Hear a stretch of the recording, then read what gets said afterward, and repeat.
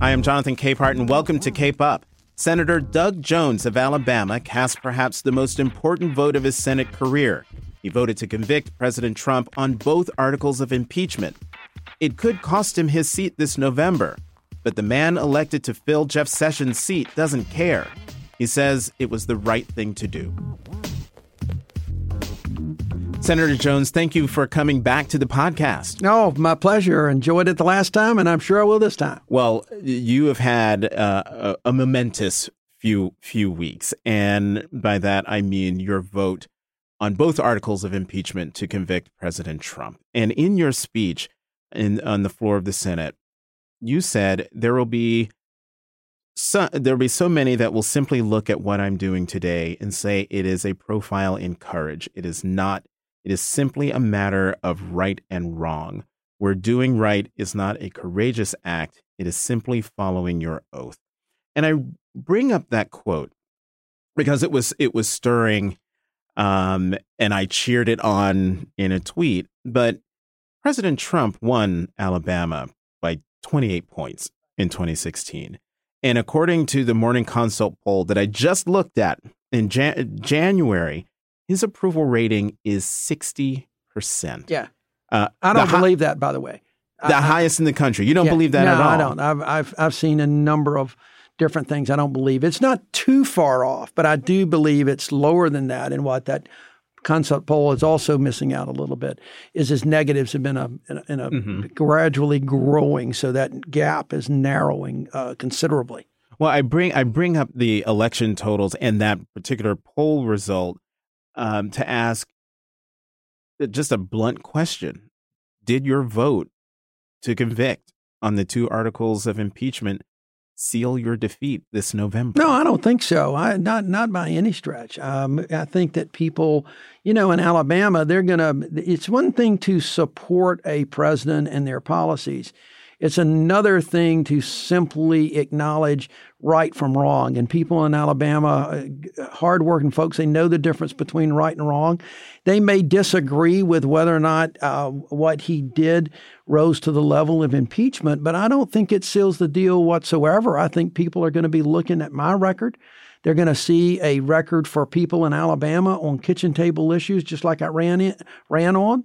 And that's the message that we're going to get across. And the other thing, too, is I think, people are going to see that vote as someone who had a lot of I put a lot of time in it. I put a lot of thought in it. This was an analysis that I did. And at the end of the day, I came down and I'm going to be able to explain that. I'll tell you, Jonathan, I ran into a business leader, and I won't go into details so that people can't really identify him, but I've known him for a long time. He's a Republican business leader in Alabama and Birmingham. He was on the plane with me yesterday, and as we were getting off, he waited at the jetway, and he walked me down the jetway, and he said, Doug, I just really admire you for voting your convictions, and I want to help you in the campaign, and got the address to send a check for the campaign. And I think there's going to be a lot of that in Alabama. We'll see how it goes.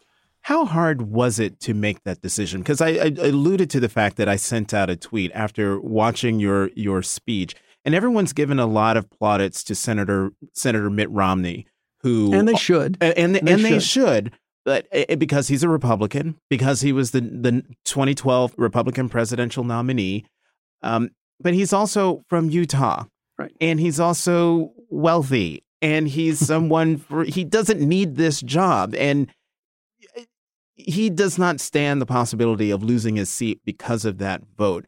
And as you said in your speech, people say what you've done is a profile in courage, but yours was the more courageous vote because you put your career on the line for this vote. How hard was it to make this decision? Let me answer it this way, okay? Because I've said this to people over the last few days. It was not hard from a political standpoint because I, honest to God, did not consider it from a political standpoint, okay? I mean, I'm 65 years old. I've only been a senator for 3 of those 65 years, okay? I was a lawyer, so this is, I'm not that career politician that put that calculation in there like that. But what I am is a lawyer, and I've been trained as a lawyer, and I've been trained to do the right thing. I've been trained to try to put the best foot forward for the Constitution, and what the founders, I thought, said, and what they believed, and try to put the pieces of that puzzle together. So the difficulty of this vote had nothing to do with politics. Having said that, it was still a difficult vote. I mean, I'm had to make a decision to cast a vote to remove the President of the United States, duly elected, despite what a lot of people may say around all that. He was duly elected. He's going to be on the ballot. This was a weighty constitutional issue. And so when I said that, and by the way, the quote that you gave was not something that I had prepared. After we made the announcement, which was about 30 minutes before I went to the floor, I started getting text messages. I saw Twitter blowing up and people saying that and whatever. And I'm sitting in the chamber listening to Kamala and listening to Maggie Hassan, and I'm thinking about this, and I realized, people are saying things like that, and I'm sitting at John F. Kennedy's desk. Now, I already had the quote from Robert Kennedy. And so I'm thinking, this is just not right. I don't want people to think that I'm some, super courageous guy. I'm just doing the right thing. And so that was something that I just inserted, ad-libbed on my own, because I really believed it. And I'd been saying it's been consistent with what I've said from the very beginning. I'm going to follow my oath, both oaths, to defend the Constitution and to do impartial justice. Right. And that second oath, to do impartial justice, was the specific oath that all senators had to swear to as a part of the impeachment trial, the impeachment process. Did I read correctly? You took hundreds of pages of notes. About 430, close to them, I think. Handwritten. Or you had a... No, they were all handwritten. Handwritten. Yeah. Now, what were you noting? Well, it was almost like a stenographer. I mean, when I'm in a trial, my training as a trial lawyer is to take notes, because most of my clients never had the money to do like real-time transcripts in those days. And so I'm writing as fast as I can so that I can go in and I can look, I can prepare for cross-examination or do whatever I need to do. And I've got two different kind of pens. I got a blue pen because I always write in blue. And I got my blue pen, but I got a red one sitting over here because as I'm writing, as I'm listening, something's going to pop in my brain. And I'm either going to put a star under it, I'm going to outline it, I'm going to write in the margin a question or a comment or something like that. And so that is my way of just reinforcing the facts. I wanted to know those facts. I had a pretty good handle on those with all the research and that we did leading up to this, because we started working on this before it became an impeachment inquiry. We started working on this.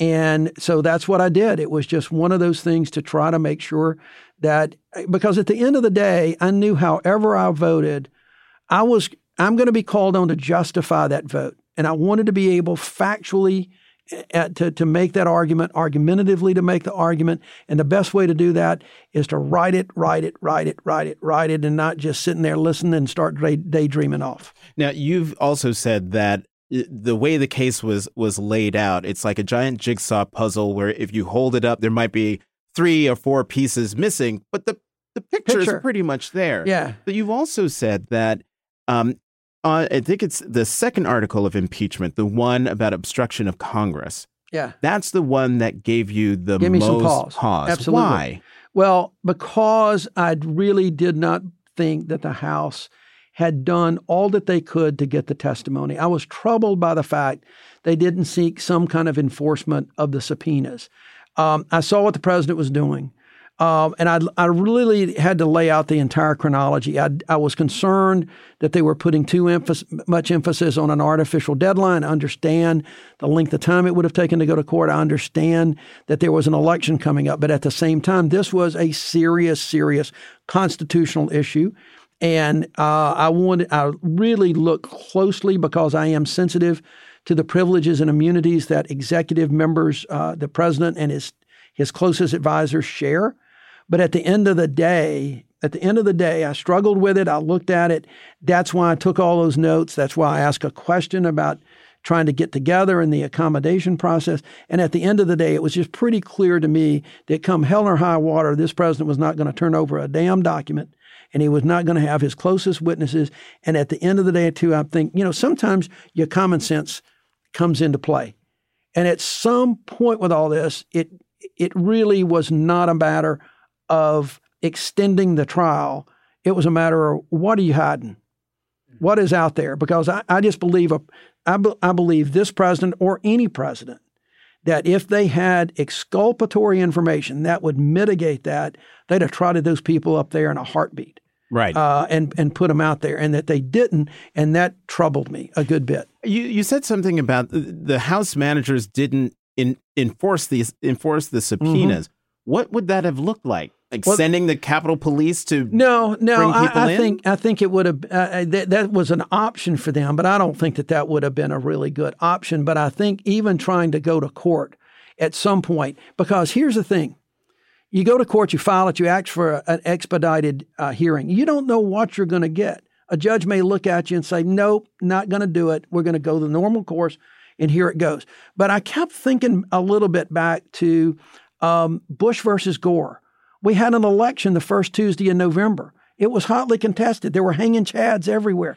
People were looking at it. People were filing lawsuits. That matter went up through the Florida Supreme Court and got decided by the Supreme Court of the United States, and we swore in a new president on January 20th. If they can do that, something could have been done, I think, to try. And if they had gone to court and it looked like it was going to get dragged out a little bit, then make that decision. That's what I had hoped had happened. It didn't. Candidly, I'm looking at some things now with a bill that I'm just exploring that we may try to file to try to require that a little bit and give the court some jurisdiction to do things. The real tug is that the executive branch on the one hand says, no, court shouldn't be involved. And I had a real hard time initially with the House of Representatives saying, our subpoenas go. The Constitution says we're supposed to originate impeachments. So essentially anything that goes, we can do it, it goes, and there's not a check. I'm real big on checks and balances. You're real big on checks and balances, and yet you saw your fellow senators on the other side of the aisle, my description, twisting themselves like pretzels to justify their vote to acquit the president.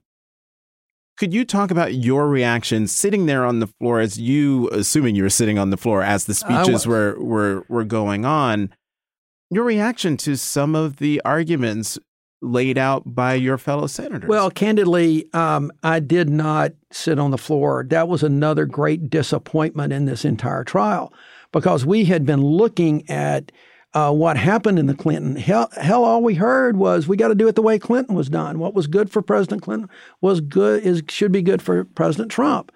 Well, number one, they had witnesses in the Clinton case, and we didn't.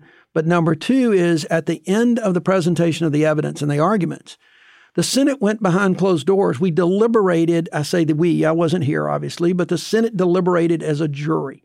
No staff, no record. It was deliberations. And senators that I talked to that were there said that when those doors closed, there was just this weighty feeling that everybody had. The significance of all this, the partisanship kind of subsided. And there were some really very good and serious arguments. And I was hoping to do that. But instead, we decided to go to we decided to just go back to morning business like we do everything else in the Senate. We don't debate. We don't talk about it on the floor. I've said before, this weekend at Cumberland Law School where I gave my talk about this, we are not the greatest deliberative body in the world. We don't deliberate at all. We just go and we give speeches and then we vote. But there's no debate. There's nothing. So I was disappointed in that. So I did not hear those arguments. I started doing other work. So I didn't hear those arguments. So I don't know what all was said. I did see Senator Romney's. And so I don't know how much people contorted to get to their vote. You didn't read any of the stories about people saying, he may have been inappropriate. Well, I saw some media reports on that, but not the full thing. But I knew the vote was what it was going to be. And I knew that there would be people, and I'm not going to criticize some people for coming to a different conclusion that he was wrong, but it didn't rise to the level of impeachment or putting the fact that we're so close to the election. I'm just not going to go and criticize that like so many people have done. They're going to have. They made that decision. That could have been a contortion, but it could have been also, intellectually what they really believed. I just came to a different conclusion. Have you been? Well, let me ask the question a different way. Your reaction to not the State of the Union address, the president's hour and 8-minute or so victory speech in the East Room of the White House. I was just ashamed for America. I mean, that was horrible. I mean, look, this was not an easy process. And I've said from the very beginning, I get criticized from it back home, especially with people trying to run against me. This was not a witch hunt. This was not a partisan hoax. This was some really serious stuff. And, a victory of some type, you would expect people to say some things. But the kind of vitriol that we heard, calling people names, doing those things, I was just ashamed. I just did not think. I think that was so far beneath the president, the office of the presidency, that it's just hard to imagine. But I'll just candidly tell you, I can't tell you that I'm surprised. A friend of mine and a mentor sent me an email a couple of days ago where he's basically saying we're in new territory now. And as much as Republicans deride what they call political correctness, my mentor now calls this the new political correctness. And that is Trumpism. And he says it where the credo is clear. If Trump says it, it is truth. If Trump denies it, it is false. There are no facts. There are no correct opinions other than Trump's. Are we in new territory here? Is my friend wrong in this characterization? I don't think he's wrong, but I don't think it's new territory. I think we've been there for 2 or 3 years now. I think we got there. You remember, and I said this to a couple of people. I mean, when President Trump was running for office, he was saying and doing the same things, and he had supporters, and he said then, I could shoot somebody on Fifth Avenue and not lose any votes. And people scoffed at that. Well, people like his style. And so there were a lot of people that I talked to in Alabama and elsewhere. Well, when he gets elected, he'll be much more presidential. He will not do the same tweets. He won't call the same names. This is a different, because that office and the power and the prestige of the office affects you. Well, it didn't. It didn't change. Still done the exact same things. As the Mueller report was released, maybe this will be, his moment, that I dodged a bullet. I didn't do anything wrong, and I expected him to say that. And quite frankly, Jonathan, and I may have talked about this, I was one of those few voices that said, when the Mueller report came out, they said, thank God our president of the United States has not been colluding with Russia. I felt actually pretty good about that. People that oppose him didn't, but I did. And so but people thought then, well, okay, this was long, it was drawn out, he went through a lot. Hopefully he will learn from this. Well, the day after Mueller testified, he calls the president of Ukraine. And so for those people who were in the media and whatever saying, I think, you go through impeachment, he had to learn his lesson. Look, Donald Trump is who he is. People love him for that. They absolutely love him for that. And I do think we're in a different world. And it is a combination of a couple of things. It is him, but it's also, in all due respect to you, I think it's also part of the media, not just the mainstream media like the Washington Post, but also the social media, where people cover different things and they cover that extremisms. And once you get it out in the media that much, there's got to be some truth to it. And so I fear that we're in a new era. I believe that. What I'm hoping is that at some point one day, that there are not folks that take that and have that same control and that same power over social media, that happens and we move back into era where facts actually matter and we're dealing with a common set of facts. Mm-hmm. That's the biggest problem now. We're just not dealing with the same set of facts. You hear facts from one group, you hear a different set from another group. I have to ask you a couple questions before I let you go. Big news today is the fact that the Justice Department has asked that the proposed sentence for Roger Stone be reduced.